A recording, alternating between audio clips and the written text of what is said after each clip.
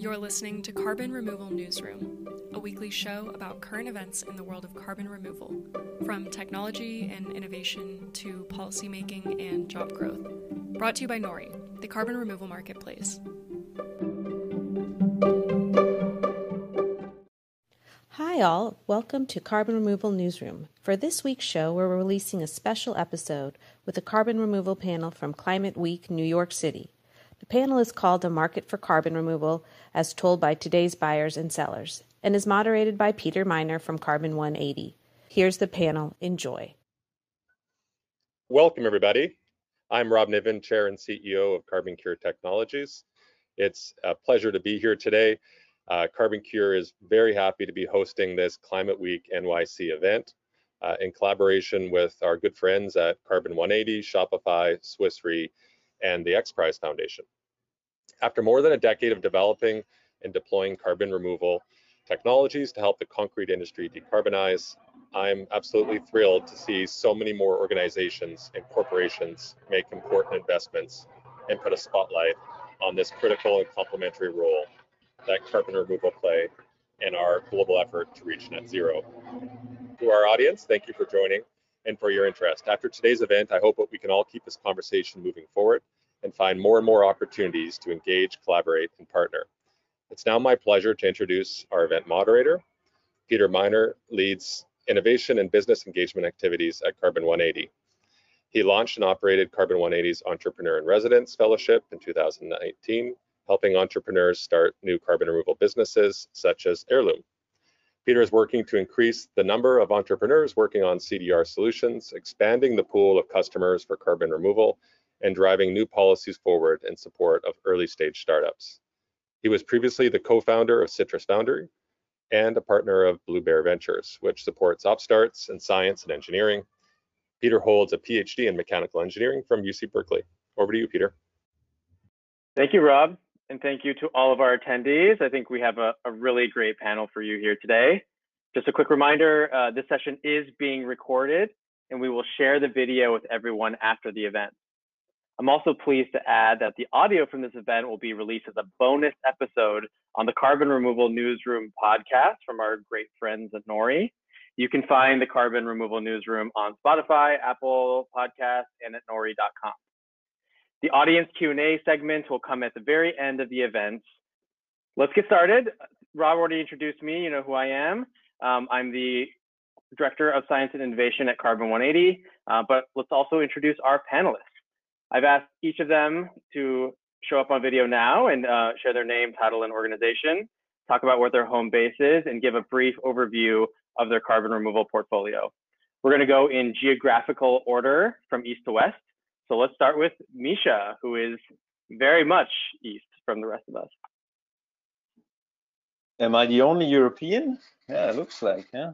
It's late here. I hope I can persist through the end. So I'm Misha, I'm from Swiss Re. Swiss Re is one of the world's leading reinsurance and insurance companies. We have turned net zero 3 years ago. First in operations and then business-wide. You can imagine our business footprint is a bit larger than our operational footprint. What we do in order to agitate the carbon removal market is first, we felt that it needs a high price. So we introduced a triple-digit internal levy.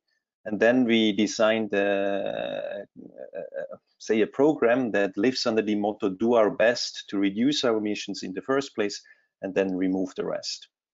We made news lately by signing the world's first 10 years offtake agreement with the company Climeworks, where we give them a prospect of a constant revenue stream far into the future, which helps them building basically the next plant and basically advance their roadmap. Excellent. Thank you so much, Misha. Next up, Stacy. Hi, everyone. Thanks for having me. It's great to be on this panel with esteemed colleagues like yourselves. So my name's Stacy Kauk, and I'm the director of Shopify's Sustainability Fund. Shopify is a leading global commerce company providing trusted tools to start, grow, manage, and market a retail business of any size. To date, we have over 1.7 million merchants across 175 countries. I'm personally based out of Ottawa, Canada, Shopify launched their sustainability fund back in September 2019, and we're on a mission to support the most promising solutions to fight climate change globally. Our fund is a $5 million minimum annual commitment that we put towards companies like CarbonCure and Climeworks and other CDR companies. We've actually decided to construct 2 portfolios within our fund. We have our Frontier portfolio, which includes solutions that draw down carbon dioxide from the atmosphere and lock it away for extended periods of time, often geological timeframes. And then we have our Evergreen portfolio, which includes avoided emissions and reduction solutions and technologies, because we're taking the approach that we need all of the solutions. Not one thing is going to solve climate change for us, so we want to make sure that we're able to support a wide range of solutions. And Shopify is carbon neutral. We've been carbon neutral since 2019, and we've gone back and estimated and addressed all of our historical emissions since 2004, when our CEO launched his first online store. So that's where we're at with our climate commitments, and happy to dive into all the details of how CDR fits into that. Thank you, Stacy. Next up, Marcus. Thanks for joining us, Marcus. Thank you, Peter. Hi, everybody. Great to be here with you, and thanks everyone for joining. I'm Marcus Extevor. I'm the VP of Energy and Climate at X Prize Foundation. That's where I'm standing now. We're soon to be shifting locations, but I'm in, I guess, soon to be the old X Prize office, which is in Los Angeles, California. X Prize is a nonprofit. We're about 25 years old, and we were founded on the belief that radical breakthroughs can actually create a better future for a broad swath of humanity. Huge, ambitious impact statement. What that means in practice is that we use incentive prizes and other types of convenings and innovation activations to try to, 1, drive specific technology innovations in different areas, but 2, really catalyze and increase the level of activity in a community, the level of partnership, discussion, rigor, collaboration, and funding in particular areas. And so we work across a range of areas, from healthcare, artificial intelligence, space is how the organization was founded. And I get the job of looking after our energy and climate related work. Now, we got started specifically in the carbon management world through the NRG COSIA Carbon X Prize, which is about CO2 conversion. And I'd be remiss if I didn't say congratulations to Rob Niven and CarbonCure for winning that prize, along with CO2 Concrete here in UCLA. But the idea was not just to give a platform to the type of innovation that Rob and his company were developing, try to use the prize to push them further, and then actually really use the prize to try to drive more activity in this space. Now we've shifted our focus to carbon removal. So thrilled to be part of a good set of friends here and talk about the ins and outs of that. We've just launched the $100 million, what we call X Prize Carbon Removal. Thank you, Musk Foundation. Thank you, Elon Musk, as the benefactor of that award. What I'll say too, and it's just funny timing, I just left a talk by a recent PhD graduate from University of Toronto, actually, who studied the effect of prizes. And in a nutshell, what we're hoping to achieve with this prize is not only develop specific instances of CDR and help usher in new and more demonstration and scalable projects, but specifically to use a prize as a platform to drive collaboration. And so that means my job at X Prize is not just convening judges and thinking about the rules, but thinking really carefully about what will unlock CDR from a policy perspective, from a community perspective, from a science and engineering perspective, even from a legal and business perspective. And we try to take those learnings and put them into our program designs, but also act on those ideas to really use the prize as a platform. So that's what we're about. Happy to be here. Awesome. Thanks again, Marcus. And then Rob, back to you. Thanks very much. Wonderful to be here. So as I mentioned, I'm the CEO and chair and founder of CarbonCure.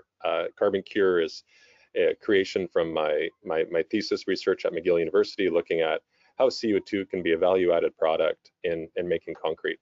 And we've gone through a crazy and exciting journey to where we are today, taking those ideas from the laboratory and scaling them up to a point now where we have a little over 400 plants operating with this technology, concrete plants around the world. that have provided well over, I think, 13 million cubic yards of concrete to thousands of different types of projects, construction projects from airports to roads to high-rise buildings and Amazon's HQ2, for instance. So it's been a great journey, and we're not done growing by any means, nor are we finished innovating. So there's all kinds of new technologies that we still have to unlock, one of which was actually propelled forward through the Carbon X Prize process, which Marcus had mentioned earlier, which is already now commercial and being deployed in Canada, and looking for those next suite of technologies or customers to be installing those systems, as well as other innovations that come down the line. So great to be here. I'm certainly happy to discuss some of these topics. Thanks very much, Peter. All right, wonderful. Again, thank you all for being here. Let's talk about carbon removal, huh? So I think for as long as I've been aware of the field, the conversation about carbon removal has always been about this frontier field with this lofty promise of bending the curve of climate change. But it's always been this idea of what's going to happen at some point in the future. And I think luckily for everyone, that's not really the case anymore. This is tangible and real, and there are actual projects on the ground. So thinking about Climeworks just launching their Orca facility, which is going to remove 4,000 tons a year. Charm Industrial has put several thousand tons of CO2 into the ground this year alone. CarbonCure installed, I think, more than 100 new plants this year. Is that right, Rob? Yeah, 100 and just about 200 actually. Yeah. Almost 200. So incredible, tangible. This is absolutely real, which I think is maybe the most exciting thing for me. Of course, though, there are implications to no longer just being a twinkle in someone's eye. There are now real problems that need to be solved and that we need to talk about. So luckily for all of us, me being the moderator and all of us in the audience, this is a group of people who can credibly talk about the right steps towards creating solutions. So let's get into it. I have a couple of different topic areas I want to talk about, but first let's talk about the pace of innovation. So carbon removal is comprised of several different pathways, which is great because it means there isn't just one silver bullet. We can invest across a spectrum of different potential solutions. But there are only a few examples of companies in any of those individual pathways. It's not clear that enough has happened yet in terms of building the innovations and technologies that we will almost certainly need to get down to the cost and scale required to make an impact with carbon removal. So what I want to hear from you all, and I'll ask you some more questions around this, is what does that look like? What are we missing, and how do we actually get to the slope of the curve around innovation that we need to see? And Marcus, I'd actually like to start with you. You're leading the $100 million Carbon Removal X Prize. This really is your bread and butter, and you probably have the opportunity to see the bleeding edge of what's possible in CDR. So let me first start by asking, what are you most excited about, and what do you want to see more of? Yeah, great questions. I am most excited about, to use sort of a sports analogy, more shots on goal. I think CDR is moving from an idea or a concept, and even the idea has been long debated, and appropriately will continue to be so. The idea of removing historical emissions that are still with us today in the biosphere and the atmosphere, but now it's moving into practical implementation. We have a few implementers, as you mentioned. So I'm excited to I'm excited to see people really try. And I know trying always involves some failure, but then in the failure there's learning. And so I'm excited to sort of see us push through that. Those few stage gates. Rob knows about this. A lot of other practitioners know about this, but I think so many CDR concepts have barely been attempted, and that's not a critique. That's just, I think, a statement of needing to mature implementations of CDR and see them real. So I'm actually excited about that because I think it leads to faster learning, which leads to faster implementation, deployment, et cetera. You also asked what we need. I think we need a shared understanding of what we mean by carbon removal. And without picking a fight, I think we need to align a little bit on the relative value of different terms of storage. So what is a 25-year storage or removal worth relative to a 1,000-year removal? Should we call 25 years removal? Should we call it something else? I promise I'm not trying to pick a food fight, but I think a conversation about that, I mean, it's ongoing, we're all part of it, but I think that's really important because as more people pile into the interest, the tent of interest of carbon removal, so to speak, those are natural questions. CO2 removal is a concept that's easy to understand, but CO2 removal in practice is not one thing. It's many things, many approaches, many paths. So a kind of shared understanding of what is even possible, and then if we can get their relative value or relative paths to implement those things and trade-offs that come with each, I think that is going to be that's going to be something really needed for the next, let's say, couple of years to really accelerate things. Okay, but Marcus, we're all just friends here. Do you have any favorite pathways, or is there anything that you're most excited about? Of course I have favorites. I think, but you know, I'm gonna, I have favorites. My favorites are, without getting myself fired, I'm really interested in ocean carbon removal because I think the capacity is vast and I think it's underexplored. This does not mean, you know, just so it's clear to everybody, I have no influence on the winners of these competitions. That's how this works. So I can, you know, say things like this. Those are independent set of judges. We're going to announce who those are soon. Okay, disclaimer. I think the oceans thing is really interesting. The capacity is vast. I think it's the most underexplored. There are also a lot of interesting, frankly, moral and ethical questions that kind of get us into maybe geoengineering territory. Not really, but maybe could be perceived that way. So I think that's going to be tricky. I have to say that things that show promise of scaling without consuming like all of Earth's resources are really promising. So I think direct air capture can fit in that bucket. I'm specifically interested in, you know, new and more efficient ways of doing direct air capture, not a critique of existing methods. Those need to scale too. And I will also say too, I'm really, really interested in the durability conversation around nature-based. So I'm trying not to like just hedge and say I'm interested in everything, but these are, I think, the things I'm most interested in. How durable can natural solutions be? Under what circumstances? How durable do they need to be? Is longer always better?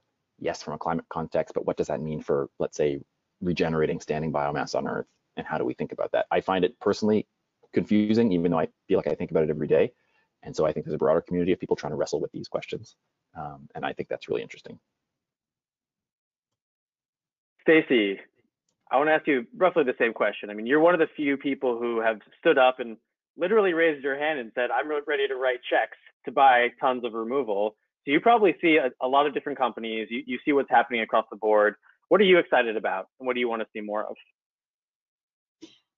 I love this question because it's the reason why I love my job so much, is because I get to learn and to explore, place some bets, see what we're still going to see what turns up there. But similar to Marcus, I mean, I think ocean-based solutions have just such a massive potential, very underexplored.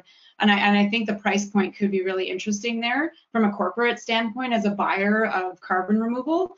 There's the potential to do that very cost effectively with low energy and things like that. So I think ocean's really exciting. When I think about another area that is exciting, is it's really going to be what starts to pick up speed. And, you know, Peter, you already mentioned CHARM, which when we launched our sustainability fund and set out on our mission to discover companies that we wanted to make purchases from, they were basically an idea and hadn't really done proof of concept yet. And the lightning speed at which they are moving at is very exciting.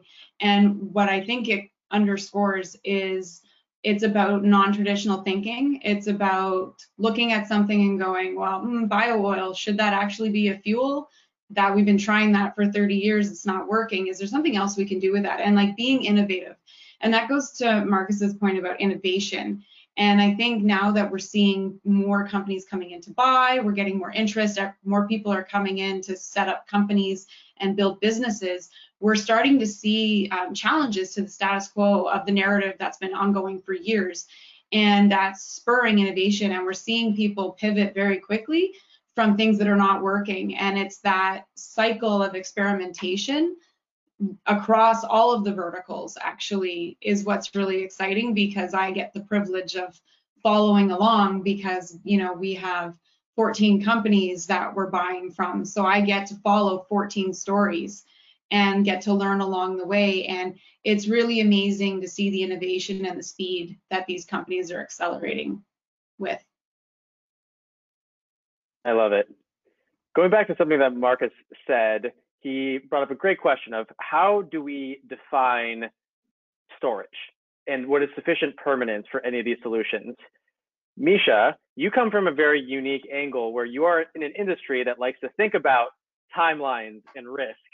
How should carbon removal be thinking about storage and permanence? I mean, in July, we published a report that's called The Insurance Rationale for Carbon Removal Solutions. And it's a promising title, isn't it? But we didn't find too much actually out there in our own company, in the history of our company, in the history of our peers, that would tell us how exactly we should tackle the question of long-term liabilities related to storage or storage reversal. So that is really a difficult piece that we have to swallow as an industry, and we won't swallow that alone. We have a couple of models that we can work towards.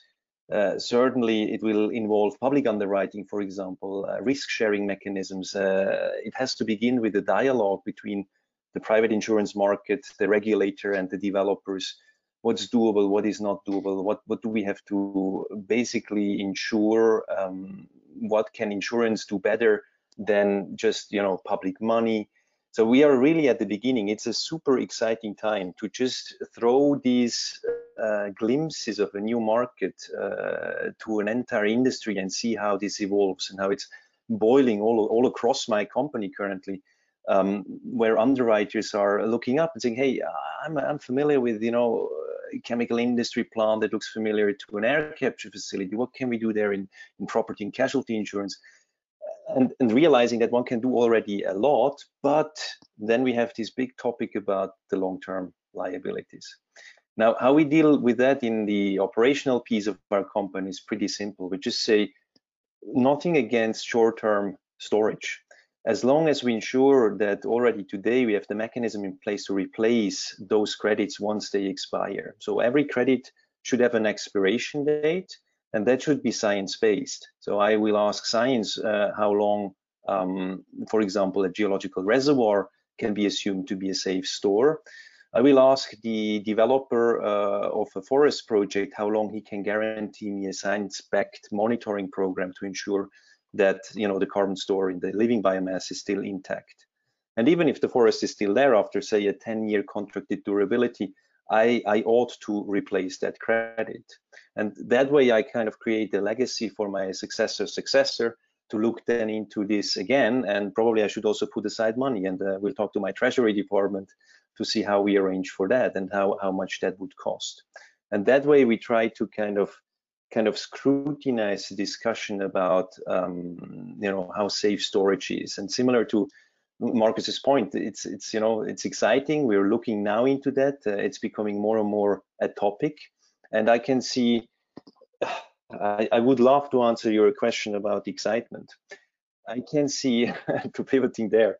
I can see now for the first time that I hire interns, for example, from the local university, the technical university in Zurich. They have carbon removal in their curriculum. They have studied it. They have looked at it out of their own interest first. They heard it in a lecture or two, and they come now with the background knowledge. My latest intern, Tom, is basically you know, the author of an open source educational piece on science, climatescience.org, on carbon removal, a module where it's explained to pupils what carbon removal is. And this is fantastic. I think that type of capacity building is what really made my year this year, to see that the youngs are coming and are interested and are adding that mental capacity that is so desperately needed for the scale up ahead of us. Such a great answer. Thank you, Misha. Let's flip this question around a bit. So, Rob, what are the missing ingredients that would allow companies like CarbonCure and others increase your pace of innovation and supply build out? So how do we get more done and do it faster? Yeah, when I hear that question, usually two things come to mind, and I think that they're transferable to just about all companies in this area. I'll add a third at the end, but the first two things I think about, of course, are making making these net zero commitments and purchasing high quality CDR credits. It really does drive deployment and accelerated commercialization of new technologies. Companies like ours are continuing to build out a stack of complementary technologies that are providing greater and greater CDR impact. So I'd mentioned the one from Carbon X Prize, and we're doing something else now with aggregates, and then also finding that digital is an overlapping and very enabling suite of technologies that can complement hardware solutions, and also provide, I think, a much needed element of traceability for all buyers that are looking for that higher degree of verification if maybe registries or methodology don't exist today. So one would be purchasing high quality credits. Two would be my other favorite topic, which is procurement. So there's starting to be discussion now about direct procurement of carbon removal. And there's been for some time now, even legislation being passed around procurement of products that are made with carbon removal, carbon utilization, or other types of technologies by government or private sector. That really drives the deployment and creates those market signals that give all actors in this space the confidence to invest and push harder. So I think procurement and CDR credit purchasing can both be very, very powerful. On the third one, it's a little more intangible, but I think that community really matters. And fortunately, this community, and for the longest time, has felt very small, but now it's feeling much, much bigger. There's so many more entrepreneurs. We need to be helping each other. One thing that we did when we made we purchased carbon removal credits to be carbon neutral is that we didn't just retire our own credits, but we went out and invested in some of the other great companies in this space. That's just an example, but I think what I'm seeing right now is a lot of companies helping one another or finding ways to work together, create these solution stacks that are very complementary. I'd like to see a whole lot more of that. I'd like to see us working even more on public policy together, so that we can really come together and bring the right solutions to government so that we can accelerate this even faster. Thanks, Rob. One last question on innovation before we move on. Even though we've made a lot of progress in the field, we are still in the early days, which means there is still quite a lot of the science that is either difficult to verify or is likely going to be unknowable or unprovable in the short term. We talked a bit about ocean CDR. That's one example of an area where there's still a lot of science that needs to be validated. And so how do we deal with that? How do we deal with moving forward while also recognizing and dealing with the fact that there are questions that we may not be able to answer in the short term? And I'm going to leave this one open, and anyone can pop in and give a response. We need risk engineers and insurance to look into this now. Yes, Misha, we have models to quantify risks, and we have models to deal with uncertainties. I think an uncertainty should never be a reason not to walk forward, right? Because on the way of walking, we will have a lot of co-benefits and learnings and a positive spillover, a positive externality, it's called, right? And if not the final climate benefit, at least we harvest all of these, right? And comparing a 1% leakage rate, for example, from a geological reservoir to a 100% leakage rate that we have today of CO2 going to the atmosphere, I rather go for the 1%, I tell you. Yeah, I would add too that I sort of agree with what Misha is saying, that we just have to get started, and that if getting to deployment and scale takes a certain number of steps, some steps just can't be skipped. And some of the things like learning or verification, you just can't skip them. It's not a question of being clever. It's not a question of working harder. They're just required. And this is a generic statement for all kinds of different solution and technology developments. I perceive personally that there is a growing recognition of the severity of our climate problem, okay? And we have this phrase called the climate crisis. I think that's, overall is a good thing. I think that generates a sense of urgency, and urgency generates a higher bar.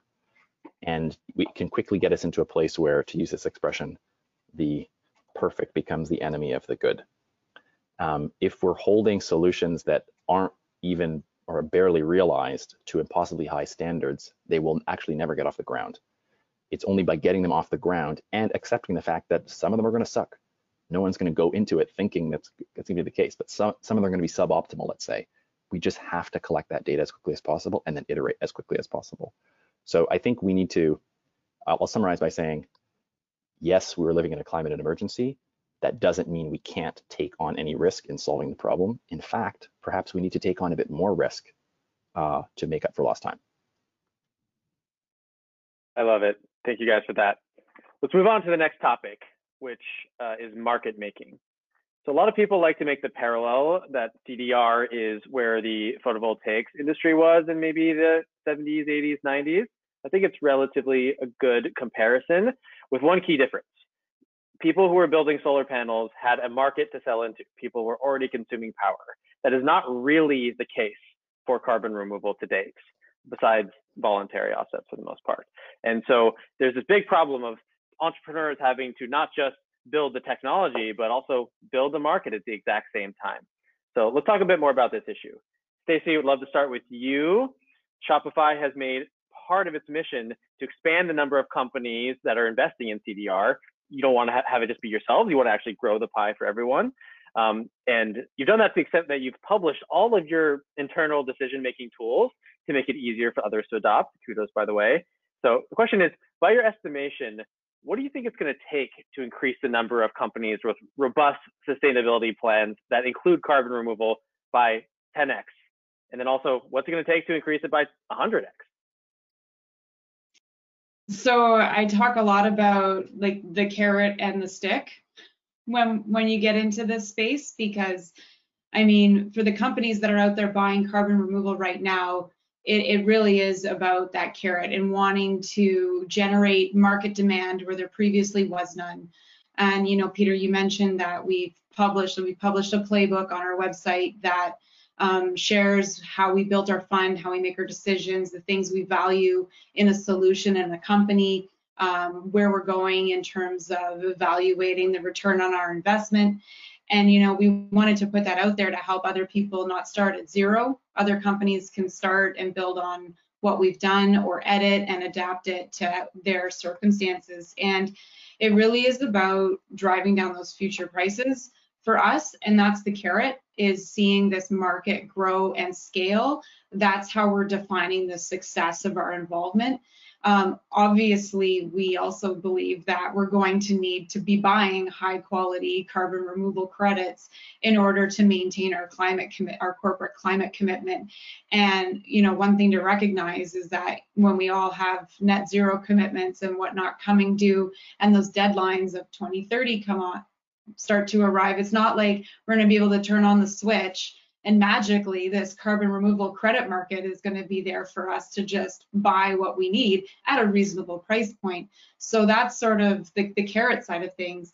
But then when you think about the stick in terms of how to build a market and how to move things forward, we need to reduce the fuzziness around what's an acceptable carbon credit. How do we value durability? What's the price point that's associated with that, so that when a net zero commitment is made, we're not having some actors decide, well, I'm going to just buy the cheapest credit out there, has no climate benefit, $2, when, you know, other folks are buying durable credits that perhaps offer thousands of years of storage at a much higher price point. How does that all work out? We really need to, as a community, decide what the standard is and make sure that that is brought forward and is the standard that corporations are held accountable to. So that's the stick that I would expect is probably coming. So we might want more companies to get on that sort of carrot side and help build what we all know we need. That's a fantastic point, Stacey. And let me flip it over to Rob to get your thoughts on this. So I think, you know, right now, one of the most robust avenues for CDR currently is carbon offsets market, which is, you know, large, but dominated by low quality avoidance offsets. How does the CDR industry grow beyond a small number of corporate champions like Stacey and compete in the larger offset space? Well, I think I think first off, with just with the assumption that you can only extract value from carbon credit sales is not necessarily the case, especially if you combine it with different concepts around circularity. Other waste streams, when married with CO2, become value-added products and feedstocks. So I think that in those cases, then entrepreneurs should really be looking for other ways to extract value, to be able to improve the economics and hopefully scalability of that technology. So that's one point. Like we focus on the concrete industry, and there's a lot of waste products there too that are very reactive with CO2 and can be sold. I would say probably the most pragmatic thing is not everybody is going to be able to afford the kind of prices that are typically achieved with CDR credits. But I think everybody who has these programs around carbon offsets should really be blending them in and taking a percentage of their portfolio and attributing those to high quality CDR credits. I think it just makes infinite sense. And there's also not the supply. Even if everyone were to pay that number today, they wouldn't be able to buy enough. And it's really a supply constrained market right now. But just starting to learn and allocate a portion, a percentage, or a certain percentage of the portfolio, getting into the game, knowing the different actors, understanding how to evaluate some of these questions like additionality or permanence, verification is really important. So that's where I would say the first step should be. One other thing is like, I think it also de-risks things. Like we all read some of those articles in Bloomberg, and there's some real reputational harm if you go the low quality route, and a ton is not a ton is not a ton. So I think it is a way of de-risking some of that brand damage which can occur.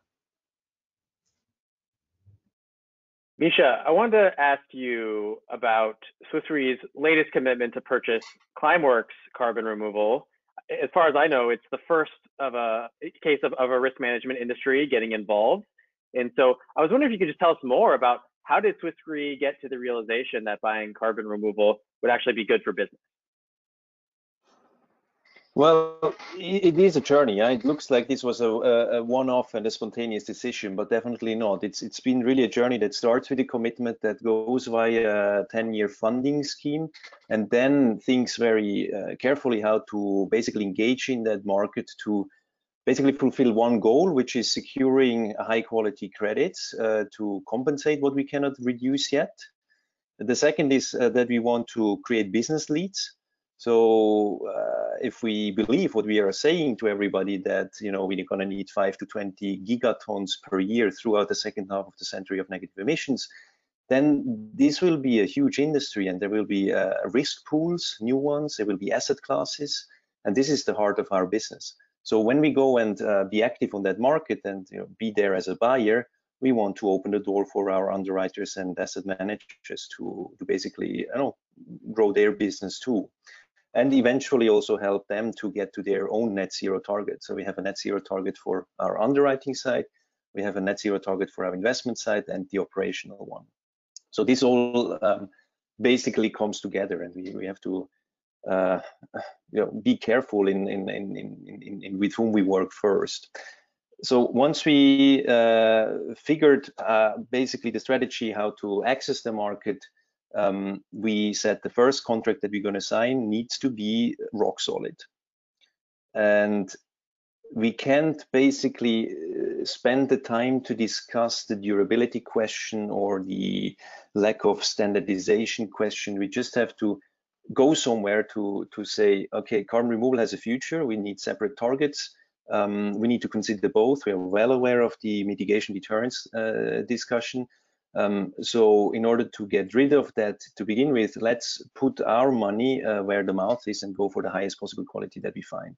And in our assessment, that was clearly a direct air capture using 100% renewable energy with the direct mineralization as the store. So within 2 years, that stuff turns into rock, and we're basically done with the durability question. That was our main motivator to go to Climeworks and not only engage with them on the vendor-buyer relationship, but announce a partnership, enter a partnership to swim on all 3 lanes, right? We discuss their endurance needs in parallel, and we discuss investment opportunity into Climeworks. Let's talk a bit more about risk.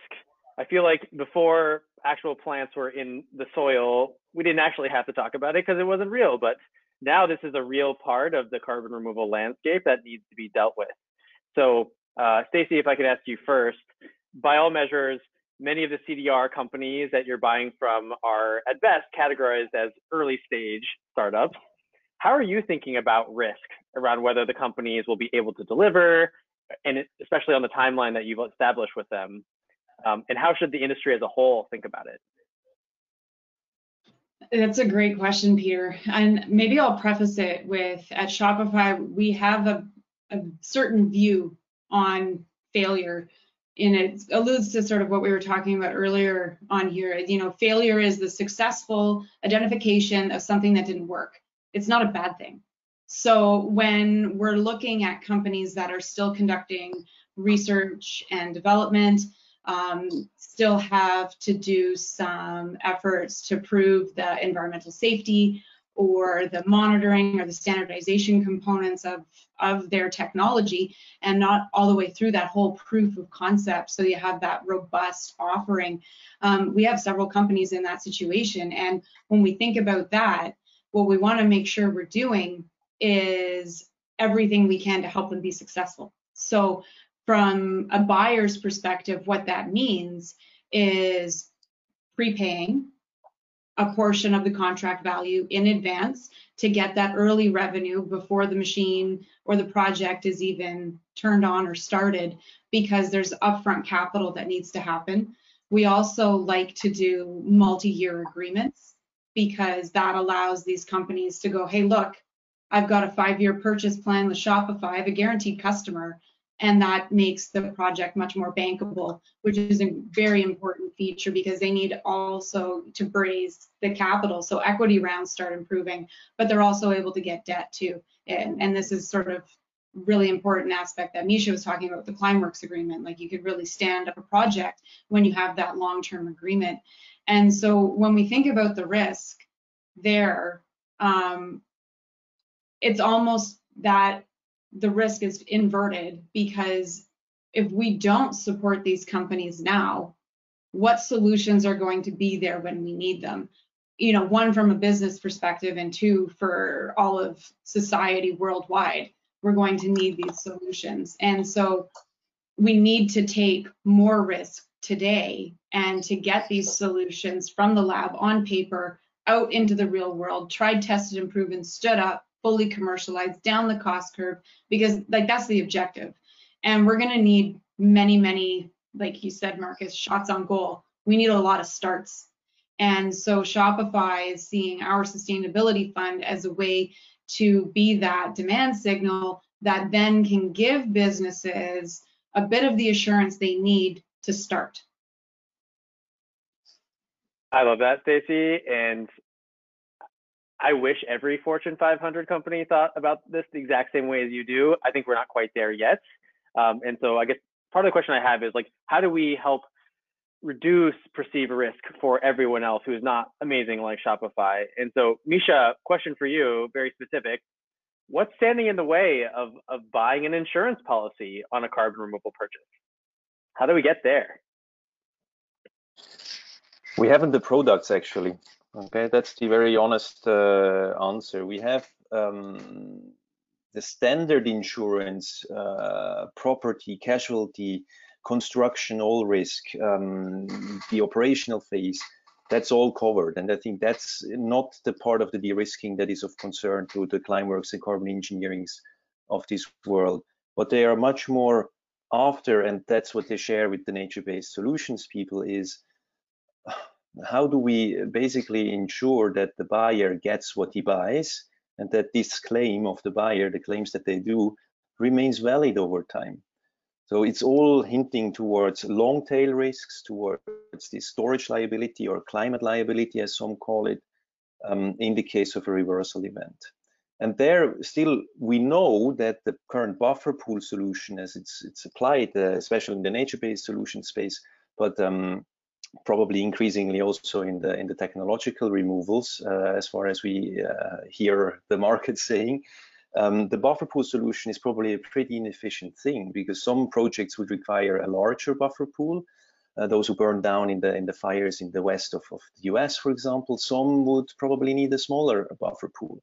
And we get increasingly the tools to better monitor and to better understand, the value at risk and what we have to provide in terms of a payout or in terms of a replacement credit.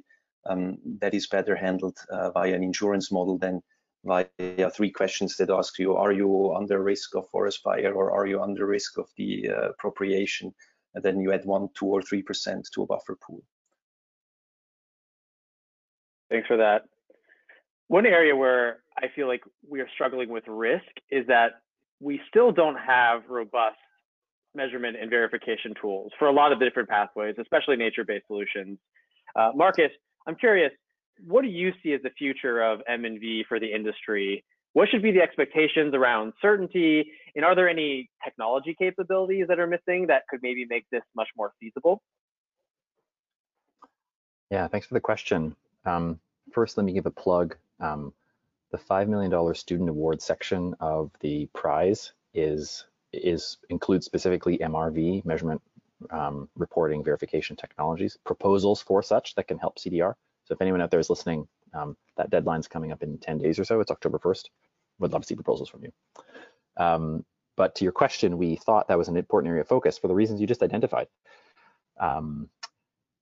Again, carbon removal is an interesting concept to understand, but now we're getting into the world of real projects, and a buyer and others, a regulator, anyone, the public will ask, did this actually happen? How do I secure monitoring over time? So I think there's a couple of things. One, there's a need for some shared standards and understanding of protocols and methods, right? How do we want to measure these things? I think it's clear what to measure. Was the CO2 removed? Was it sequestered? Did it stay sequestered? Was there re-release? What rates? But that's an easy thing to say and difficult to do. Soil carbon measurement is notoriously difficult, time and labor intensive. That's a real need. For solutions like direct air capture, there's sort of an uncontroversial step where you produce a stream of nearly pure CO2 that's easily measured. But then there's the monitoring of long-term sequestration and injection. That's also well understood from, well, 150 years of oil and gas. We know how to track fluids underground. But the CO2 capability is relatively new. And to first approximation, no one cares about CO2 re-emission. That's why we're in this problem. So we need to develop that capability. And then for some of these other techniques, it's sort of completely unknown. Like, what if there's a new proposal for a mineralization or a biotic ocean-related CDR approach?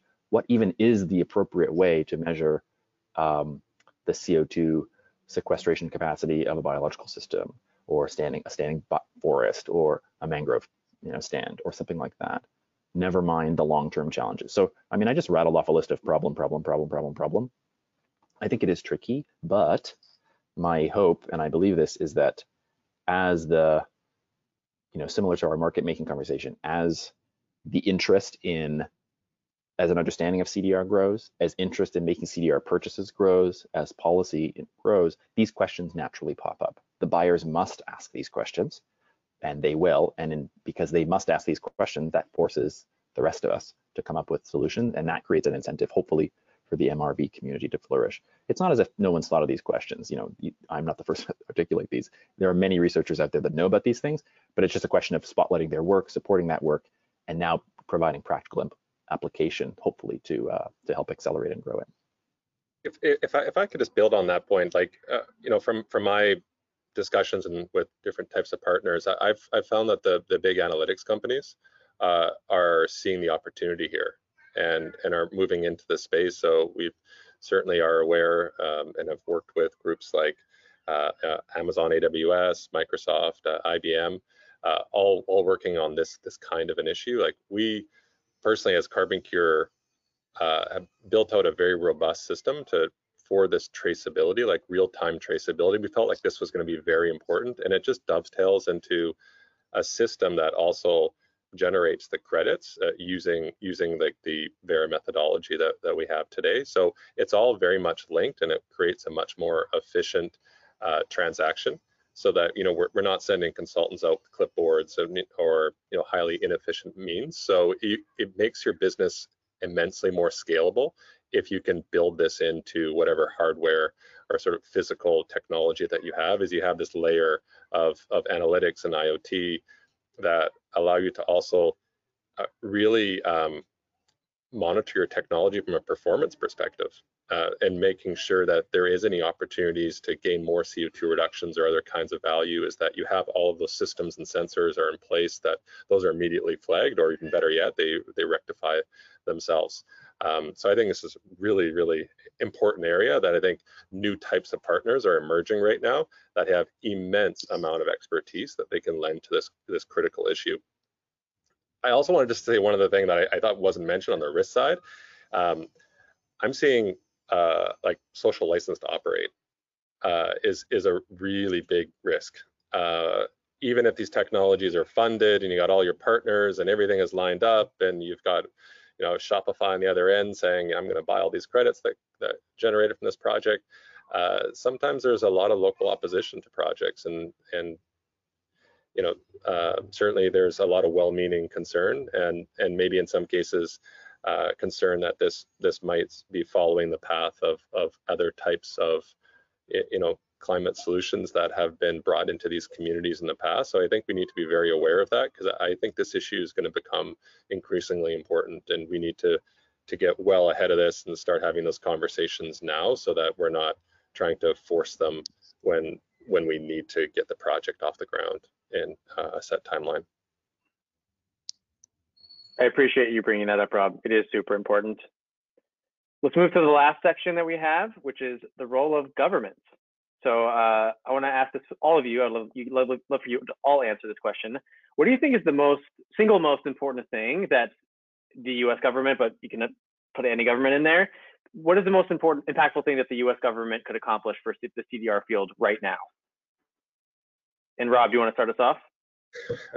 I mentioned it earlier, but we believe that there's a 3-part procurement plan that starts with transparency, requiring the data, very high quality data sets that are required, removing any regulatory barriers that are prohibiting normal innovation and decarbonization to occur, and then third, most importantly, incentivize procurement of the products that are produced with CDR technology, or even for that matter, just the lowest carbon technology, which oftentimes will be using CDR technology. But procurement is something that's critically overlooked, and it's so important for companies like ours, where we know that 40% of concrete is purchased by government. As the single largest buyer that also have climate targets and are willing to be leaders in on this issue, is they should really be using all tools in the toolbox. And I know it's not necessarily always that simple, but we've seen some great leadership starting in places like Hawaii that has created this policy model, which then subsequently won them a policy award with C40 cities. And then that was adopted by New York and California and New Jersey and a number of other states, and possibly a federal level as well. So we think that there's great impact and potential in the very near term, just using procurement tools. Stacey, what do you think? I mean, full disclosure, I'm a recovering bureaucrat from the Canadian federal government. So from a buyer's perspective, and from what we've seen in the evolving CDR market right now, it's really about removing those barriers like Rob talked about, and making sure that existing tax incentives and policies are inclusive of new solutions that are being developed and explored, and if they're not, that there have mechanisms to be updated at a pace that matches the innovation that's starting to happen in this space. Because the last thing you want is a viable solution to have the economics not work out because the tax incentives aren't equal across different solution types. So I really think that that's a place where we need to rely on government to establish that playing field that is the foundation that these companies need to get that certainty. Marcus? Yeah, can I jump in here? So I was just making a little bit list. Yes to procurement. So it's a short list. It's really short. Yes to procurement, supporting what Rob said. Tax credits, thank you 45Q, with an asterisk. Most startups have no tax liability, so tax credit is not useful for them per se, or have very little tax liability, but other R&D tax credits or other tax incentives, and every nation is a little bit different how they do this, but in the United States, that's a fairly popular one. Public-private partnerships in the form of supporting deployment of CDR installations, especially as they get to sort of medium and large size. Department of Energy has a long history of doing this kind of thing and different kinds of technologies. Through Office of Fossil, through Office of Efficiency and Renewable Energy, other areas, and the equivalent in other places. Can't forget about basic R&D. This isn't, we're not done with, I think, basic R&D in a lot of CDR fields. R&D, and as a former sort of lab researcher, R&D is generally, and time again, proven to be one of the highest impact investments of public spending in innovation. It's not the only one needed, but it pays huge returns because in the grand scheme of things, it's extremely cheap. And the last thing I would say, and I don't have a practical suggestion for this, but I want to just come back to something Rob mentioned before. To the extent that, of course, governments are representations of the people and some segment of the society, getting involved and maybe helping to convene some of the social license conversation, whether that means bringing people together, maybe whether it means regulating or adjusting laws in response to the social justice conversation, setting the rules of engagement for consultation, and just community involvement when it comes to discussing new projects. I think that may be an opportunity. This is the thing that varies most, I think, from country to country. But in the United States, there is an active environmental justice community, many communities spread around. Carbon removal is starting to come into that conversation, thanks to great work by Carbon 180 and others. So I think that could be a role for the federal government and probably state and local governments too. And some final thoughts, Misha? Yeah, I mean, I'm a bit angry that Marcus took the point, but I think education is definitely something that is often overlooked. And this doesn't only cater to carbon removal, it caters to anything related to climate action and people's education on this matter. And once people understand better, they're also more willing to change behavior, to accept technologies, to see the longer term horizon, to think in the eyes of their kids. So that is, every dollar spent on education is to be hailed.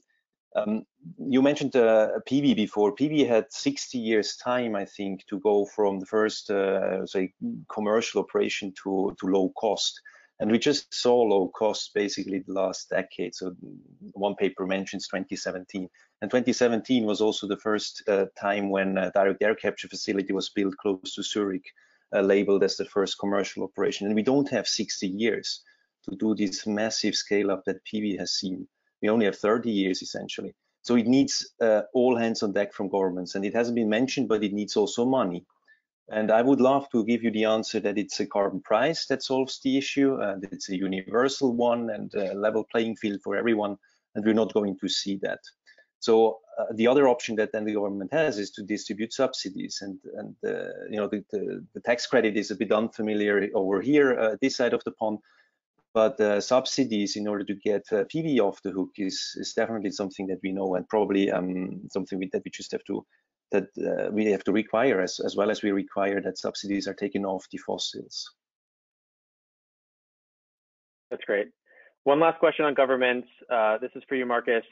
The CDR X Prize is funded largely by a single wealthy benefactor.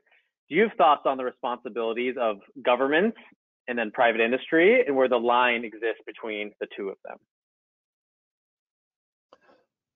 Say more. Do I think that government and private industry should adopt different roles? Is that what you're asking me? Are there pieces of the solution that should be the responsibility of government? Are there pieces that should be responsibility of private industry and private individuals? I understand. Is there overlap? Yes, okay. There is overlap, but I'll try to not make everything seem like everything. I think it's hard to argue that the state should not have a role. I mean, like the federal government should not have a role in the long-term liability associated with, let's say, underground sequestration. That's not a new idea, but I think I haven't heard a good argument that that is not true. So I think that's a clear role for government. Basic R&D is still best funded in public. I think we're in an era where that's often questioned, but I think the data reveals that that is historically true. So I think that's another, and to Misha's point, education. You know, sometimes it's a question of your politics, whether you perceive that the private sector is better at innovating than the public sector. That's a common refrain. A lot of the data shows that historically the public sector, specifically in the United States, is the key actor in basic R&D and a major driver of innovation, despite, I think, a lot of popular cultural myths. And that doesn't mean the private sector has no role. I think specifically, though, now the private sector can play a greater role in some of these areas because the stars are starting to align around the urgency of the topic and the need. And that will allow us to make things like a roadmap to deliver CDR by mid-century. So, you know, just going back to the solar example, Misha talked about 60 years. So I'm a physicist, so I'm just going to physics for a second. The physical effect that leads to solar PV was discovered by Albert Einstein in 1905, photoelectric effect, okay? The first device that underpinned solar PV was from the 30s and 40s. It was a diode. PV is a diode. That's it's like an LED in reverse. So it's almost a century since a number of scientific breakthroughs have kind of aligned in a messy process to now we can talk about commercial devices, and we're still only at a couple percent of global electricity capacity as PV, even though it's increasing exponentially. But in 1905, no one was thinking we need an electricity solution. It was just, wow, what happens when you shine light on metals? You know, that's what Albert Einstein was thinking about. Now that we know where we want to get to, and we see where we're starting, we do have a possibility to shrink that gap. So back to your question, physics rant over. Back to your question, I think the private sector can play more of a role in the basic R&D and certainly in the scale up and development, but I don't see it happening without public support, and especially public support for the ground rules around storage and long-term liability. Fantastic. Okay, final question before we move into audience questions. And please, this is for everyone, and please answer in 1 or 2 sentences only. Of all the things that could prevent us from reaching gigaton scale removals in time to materially impact climate change, what's the one thing that keeps you up at night? And Misha, let's start with you. Friends fighting friends instead of the foe. That's perfect. Marcus? Yeah, I think that's the number one, but if I'd pick a number 2, I'd say social license. Stacey? Since those 2 are taken, I will go with the third thing that keeps me up at night, and that's just not getting enough unit economics and economic certainty to get things across the valley of death from the lab into actualization. That's what bothers me a lot, because we need so much cash. Yes. And Rob? Yeah, I'd have to say definitely time. Like our mission as a company is to lower 500 megatons per year by 2030. And you know, we're all working against the clock here. Like I think we all have pretty good ideas on what steps need to be taken along that path, but it's just the time. That's the killer here, is just fitting it all in and figuring out ways that you can cut corners. Amazing. Okay, let's jump into audience questions. The first is from Corey, and the question is, many of you have mentioned the importance of companies' carbon neutral commitments. To what extent do we need those companies to have scope 3 neutrality targets or historic emissions targets such as Shopify? And will CDR demand be sufficient with only scope 1 and 2 targets amongst major companies? And anyone can jump in.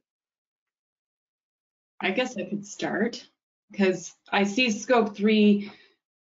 I see scope 3 as collaboration.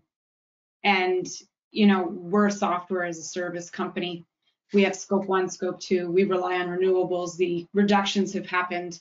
We're stuck when we look at scope 3. And really, it's about what we can influence in terms of upstream and downstream supply chains. Which specific levers do we have to pull? Because when it comes to scope 3, it's somebody else's scope 1 and scope 2. So for me, reductions come first when we talk about that.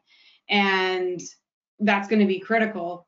And so the connectivity between that and CDR isn't necessarily clear from like a corporate responsibility standpoint. So I think what we're really talking about is how long is it going to take for full electrification and decarbonization of the electricity grid? How long is it going to take for clean fuels? And that's that conversation from my perspective. However, the CDR conversation is really about, you know, if we stopped emitting today, it's inadequate. We're beyond the point of no return. So we need CDR to undo 200 years of industrial emissions. And that's where the CDR really comes in. And when you match that up with a corporate commitment, we have the vehicle for the voluntary market to support the development of carbon removal because we want to buy high quality solutions. CDR is that solution. So it ends up being like a financing vehicle for the piece of the puzzle that we need when reductions are done. Really well said. Rob, do you have any thoughts to add? Well, definitely plus one to everything that Stacey had mentioned. But I think Scope 3, addressing Scope 3 emissions is you can also double up the sort of the motivation. Like, and for our case is most of the time we impact Scope 3 emissions, like with the construction of facilities. So it's if you're using your Scope 3 emissions to take different actions to reduce your emissions within your building. So, for instance, we do a lot of work with Amazon for it on a lot of their fulfillment centers, our HQ2, and so on. Is there that side of it, which is driving demand of our business by specifying it into just reduce the embodied CO2 emissions of construction and buildings. And then on the other side of things is if you are also having players that are putting down or reducing their Scope 3 emissions through CDR credit purchasing, then you really double up on these types of incentives. So like I guess that's maybe something additional to what Stacey said, is like you can develop other types of demand signals by focusing on Scope 3. Great, thanks, Rob. Any other questions, Marcus, Misha, or any other thoughts? Maybe I throw something in, and it's a bit provocative, but sometimes I wonder, and we're discussing that in a group for the SBT corporate net zero standard too. So how much of Scope 3 is it 90%? Is it 95? Is it? And we can talk for hours about this Scope 3. What we did at Swiss Re, we basically ask ourselves, what are we willing to put on the table per ton? And we decided not to go basically very broad in the scope, so we stick to the scope that we already offset since 2003, which is the 1 and 2 and most material 3 flights in our case particularly. So we don't go to the blurry edges basically, but we higher the price so significantly that for those things that we do under this scope, we really have an effect of people rethinking their decisions and do low carbon decision making. The integral beneath is the same, right? If we go for a bit lower scope, higher in price, versus we go very broad in scope and have therefore only a small price, it's the same that we put, upfront to grab for the climate. And then therefore the question we should all ask ourselves first is, how much are we willing to spend? And that goes towards the contributional claim that we don't necessarily have to do ton for ton accounting, which is very hard for me as a big multilateral corporate with the auditors in the back who want to see the proof of what we do. But it's just a bit, the vision that we first ask ourselves, what are we willing to spend for the climate? And then just go and spend it and stop the discussion on how much and where. And it's a bit bogging us down from just go there and do things. Okay, let's go to the next question from Richard. This is a wonderful seminar. Thank you, Richard. You all seem to have a collaborative vision for the productive path forward. However, in my view, the elephant in the room is getting China, perhaps India too, to commit to carbon capture and sequestration for what should be a shared effort. Can the seminar participants provide their views on the topic? Marcus, do you have any thoughts by chance? Yes. So many thoughts. A high-ranking minister from India, I forget the person's name, earlier in the year made the claim that the global north should be responsible for CDR specifically, not just broader environmental cleanup. And I thought that was pretty interesting and wondered, somebody texted me at the time and said, oh, is this going to kick off like a series of these kinds of things? I think I don't quite agree with the premise. I'm sensitive to the argument that India, China, and many other developing nations have a fundamental right to develop and supply things like basic energy services to a population. I'll just point out that India and China are really different in CO2 profile. That said, who has a fundamental responsibility? I think the global north clearly has a fundamental responsibility. I don't think that means India, China, other developing nations don't have a responsibility, but I think they really do have a dramatically different context. I mean, I live in a country, I was born in another country where electricity access is just not a problem for most people. For many it is, but not compared to other places. And so trying to grow an economy while decarbonizing is a pretty unique challenge and probably harder. So I'm kind of sensitive to that. So I'm disagreeing with the premise slightly in the sense that just because China is the largest volume polluter of CO2 doesn't mean that they necessarily bear the greatest responsibility to do CDR specifically. I think that's the position I'm trying to say.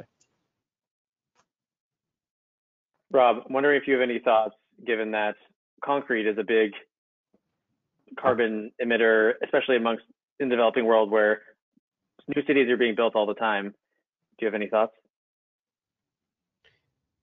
Yeah, so the stat that I think Bill Gates brought up was that half of the world's cement is being consumed in China, and more cement has been consumed in China the last 3 years than the U.S. over the last 100 years. So to give some context, it's very large. Another fact that came out was that if cement was a country, it would be the third largest emitter after China and the U.S. So there's a lot of emissions here to work on. So we've got our work cut out for us. From my perspective, we get a lot of inbound interest from China. If I think it's a more complicated model.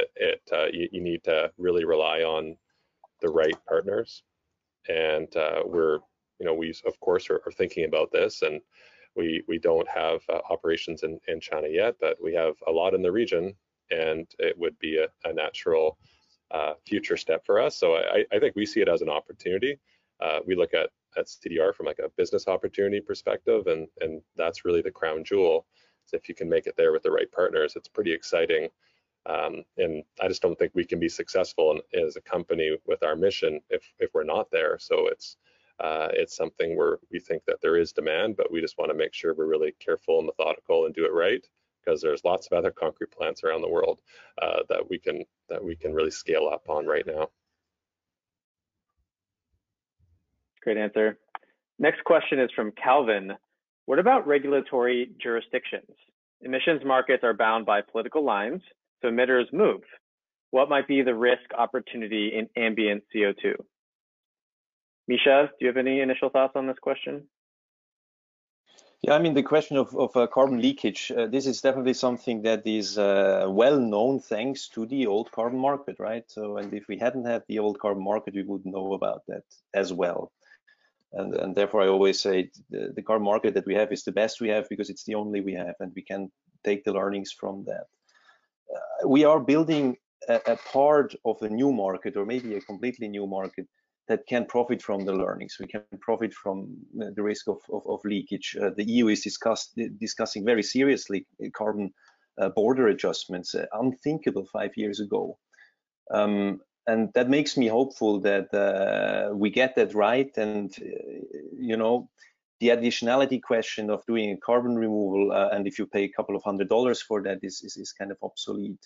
And also it's obsolete that it's going to be a power imbalance between the north and the south, as we had sometimes in the avoidance carbon market, because carbon removal is done in, as well as especially the technological and the expensive ones, is probably a topic for the developed world much more to begin with than for the developing countries. Anyone else want to add something?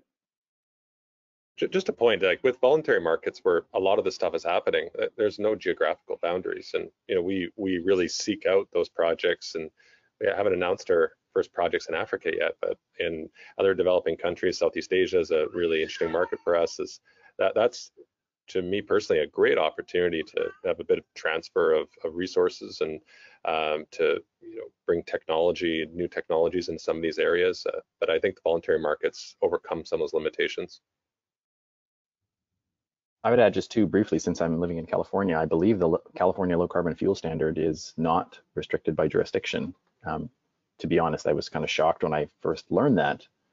But yeah, that means a subnational government in one country is offering credits for removal, even in another country.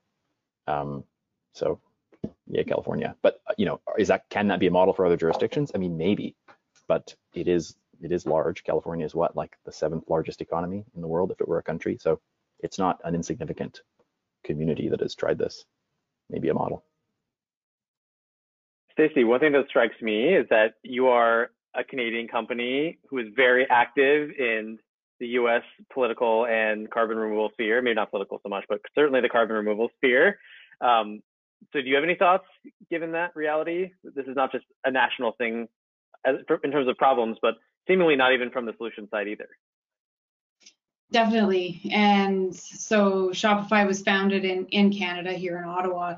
Now we live on the internet everywhere around the world. So really, it's kind of analogous to the atmosphere. It's everywhere, it's around the world, right? And so we've taken that approach with the projects that we select to make purchases from. It doesn't matter where you're located, it's really about the carbon benefit. And we actually prefer to have more diversity in geographic locations for the companies that we support. And I think what will be really important going forward is that jurisdictions create an environment where innovation can happen and these kinds of projects and solutions can flourish. And that really is about capacity building, and that is a role for global cooperation, I think. And to bring it back to some of the conversations we've had about government and how to act together, I had the fortunate opportunity of being involved with the Montreal Protocol to protect the ozone layer. And that is the most successful multilateral environmental agreement. And the reason for that, I personally believe, is because it isn't just one solution or one size fits all for all jurisdictions. It has an approach that, countries that have been benefiting from polluting are funding the pollution recovery in developing countries. And so there's a wonderful financial mechanism that underpins phase outs and the cooperation that happens under that agreement. And until we understand the social justice side of things and the equity questions around carbon removal and decide how to act together as a global community, it's not going to be a worldwide distribution of solutions, and it should be. I think our next question gets a little bit deeper into that. And the question is, in the policy sphere, we often hear that creating restrictions and limitations makes it hard to get deployment of certain technologies off the ground. Oftentimes, legitimate environmental justice concerns are relegated to that same bucket of limitations make deployment hard. We just need to start and we will figure it out. How can we ensure that marginalized communities that have often been burned by fossil fuel industry and their concerns are genuinely considered in the process of deployment and scale up? And Marcus, you're shaking your head. I assume you have some initial thoughts? Yeah, I mean, my thought is, it's a rudimentary thought, but my thought is deal with the question early and often. From my vantage point, a lot of environmental justice conversations tend to be sort of after the fact. Maybe not everyone would agree with that characterization, but we're trying to correct a poor trajectory, in some ways. That's like a simplistic way to look at it. Whereas what if we could try to, what's that expression? Solve the problems when they're small problems before they become big problems. So if we think about social license, if we're worried about social license now, even when the first initial projects are starting to spread their wings and grow, this may pay huge dividends down the road. What we don't want is, the situation with, a lot of sensitivity around this issue, but for instance, pipeline siting. Pipelines are well-established technologies, and the developers sometimes can't understand why they just can't develop. And the communities are saying, like, why can't you understand why we don't want you to develop here? Pipeline's not a great example, but if we can have the social justice conversation earlier so that we can maybe eliminate some of the worst social impacts of some of these solutions, or maybe even eliminate some of them altogether, then I think we have a hope of actually getting to deployment in a way that's actually inclusive and hopefully can reduce future conflicts. Also, it has the approach of actually trying to be a little bit more inclusive, so that it isn't just a few technocrats in the global north talking about some interesting solutions and then, hectoring everybody else to deploy them, whether they're local or whether they're abroad. I think we should really commend Microsoft as well for baking that into their last call for CDR credits, where that was part of their criteria. I think this is the second round, but I believe the first time they've done that, where they really laid out a lot of the climate equity considerations. And I think getting started, as Marcus said earlier, by baking it into the project design, you can also oftentimes find that by doing that, you actually have more robust, better projects. An added step that we're taking is we're allocating a portion of those proceeds to reinvest at the local level, and the allocation of those funds are going to be designed by local community members, and of which Concrete is inherently a very, very local business. They can only ship the product about half an hour. So kind of working with all these local stakeholders, like I think by doing that, you're going to have more robust, more resilient projects that are going to lead to jobs and investment in communities locally. Like I think CDR can create new models for doing this right, where other industries or other climate technologies may not have had the privilege of being exposed to some of these issues as pointedly as we see today. So I think there's a great opportunity. And these models can be transferred to all companies in this area, and maybe even other classes of technologies. That's great. Thanks, Rob. You sure we're going to say something? Peter, can I add one thing? Yeah, I think it's also, maybe I'm just a very merry optimist, but we talked about risk, and the reputational risk hasn't been mentioned. I just anecdotally I can tell you from the meeting that we had in the World Economic Forum summer meeting. There is the Alliance of CEO Climate Leaders. It's 112 CEOs that met, and we presented the case for carbon removal and followed by a call for action. The question about quality and what can go wrong, and where you have to look and uncover, and you don't disturb or negatively impact ecology, local communities, etc. That was undebated, and a large, really, everybody was like, yeah, sure, yeah, we need quality, we need a procurement guide, we need all of that. And the second anecdote is in my own company. We had little resistance to walk through this plan because we took the steps we took and explained a lot. When we faced resistance, these were the people who were in the company since more than 10 years, who experienced the carbon trading desk. And they said, hey, but this is carbon trading and very bad. It's 85% hot air and no additionality. And are you doing the same mistake again? So I think, again, there is a lot of learning from the last 15 years that we can build on now, and we don't have to do the same mistakes again. Thanks, Misha. Let's go to the next question. It's a hot one from Chuck. Do you think biochar is a good technology for permanent carbon removal?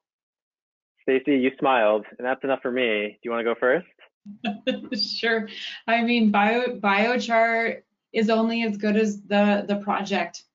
And I mean, you can say that for other CDR solutions as well, but biochar specifically, it really is about the life cycle analysis, where you're getting your feedstock. In terms of biochar, if that wasn't going to be a decomposing waste releasing CO2 and methane, not additional. So there's that question. And then what are you doing with the biochar afterwards? And then, you have to make sure that there's monitoring and standards for that as well, because you want to make sure that the carbon is actually there for when the length of time it's supposed to be. But then how are you running your plant?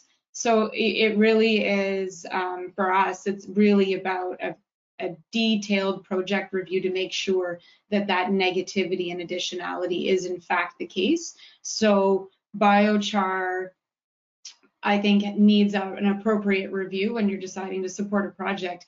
But biochar is very interesting because you have to build that local ecosystem. You have to have your feedstock, your plant, and then, you know, if you're shipping your biochar to another continent, then it's not worthwhile from the emissions standpoint. So you have to have that full ecosystem built, which makes it a very interesting solution, because you can have this decentralized approach that likely can be implemented in many jurisdictions. So I see biochar as being quite promising in terms of bringing projects to new places, but they have to be quality projects. Yeah, and let's not forget the co-benefit of applying biochar to a field, right? Of course, when once applied to a field and not landfilled in an inert landfill, it also starts degrading through, right? And it will degrade differently for different environments, climates, type of charcoal that you produce, all understood, and science can tell us more or less what the decay rate will be. A little shout out to company Carbon Future. They sell you the biochar credit as an integral of that decay rate. Okay, so you can then say, I'm going to buy over 50 years or 100 years, and you get the integral sold. And again, what the company should have in place, if you have contracted the 100 years durability, you have to be aware that you are creating a legacy, you know, for for many generations to come. And you have to, you know, make sure that you at least try today to enshrine that in the corporate memory, that you have purchased a credit that may expire after 100 years, because there is no more monitoring, or has never been good monitoring. All right, we have time for one last question from Blake. What is needed to improve recognition for corporates, the carrots, Stacey's terms, for the benefit of investing in CDR today at lower volume, higher price, versus tomorrow at likely higher volumes and lower prices? In other words, those investing today are helping CDR solutions accelerate up the experiential curve and down the cost curve. How do we recognize and incent them? Rob, do you have any initial thoughts? Well, I suppose they become more knowledgeable and expert on the topic, so they're better equipped to be able to identify the right projects, and they know the actors, they have the relationships, they may be involved in forward contracts. So I think that those are all benefits. I believe the reputational benefits are also there.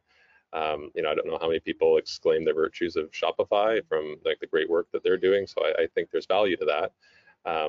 And also like employee retention and attraction. Like everybody wants to work for companies that are really taking this in a serious and a meaningful way, and doing things that matter. So I think there's a number of reasons.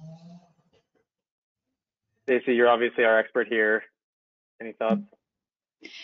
I think, you know, it is important to become familiar with CDR, and I think when it becomes a corporate requirement, that experience is going to be important. But, you know, sometimes CDR can seem very complicated. We're talking about engineered solutions, we're talking about chemistry, all sorts of stuff. And I think a piece of advice would be, you know, take advantage of the ecosystem that exists. There's experts out there, there's companies that can help.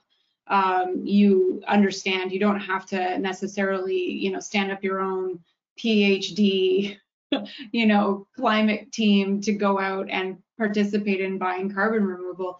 There's a lot of resources available, and, you know, this community is quite collaborative. I mean, I've had conversations with companies who are, you know, standing up direct air capture facilities, and they're exchanging tips and tricks about which control system to implement. You know, like, it's not a competitive space at this point. It's really about helping everybody out. You know, obviously everybody wants to make money, but like there's a lot of advice out there, and I would encourage people to get involved and to see who they can learn from. All right, that's all the time we have. Thank you, team, for joining for such a great conversation.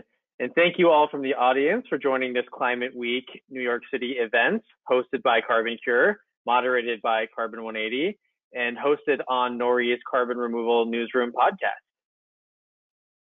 You can find this podcast episode tomorrow on Spotify, Apple Podcasts, or at nori.com. We'll also share the video via your registration link. We at Carbon 180 invite you also to subscribe to our amazing newsletter at carbon180.org/subscribe. You will not regret it, I promise that. And learn more about each participating organization at their respective websites, carboncure.com, shopify.com, swissre.com, and xprize.com. Thanks again, and take care.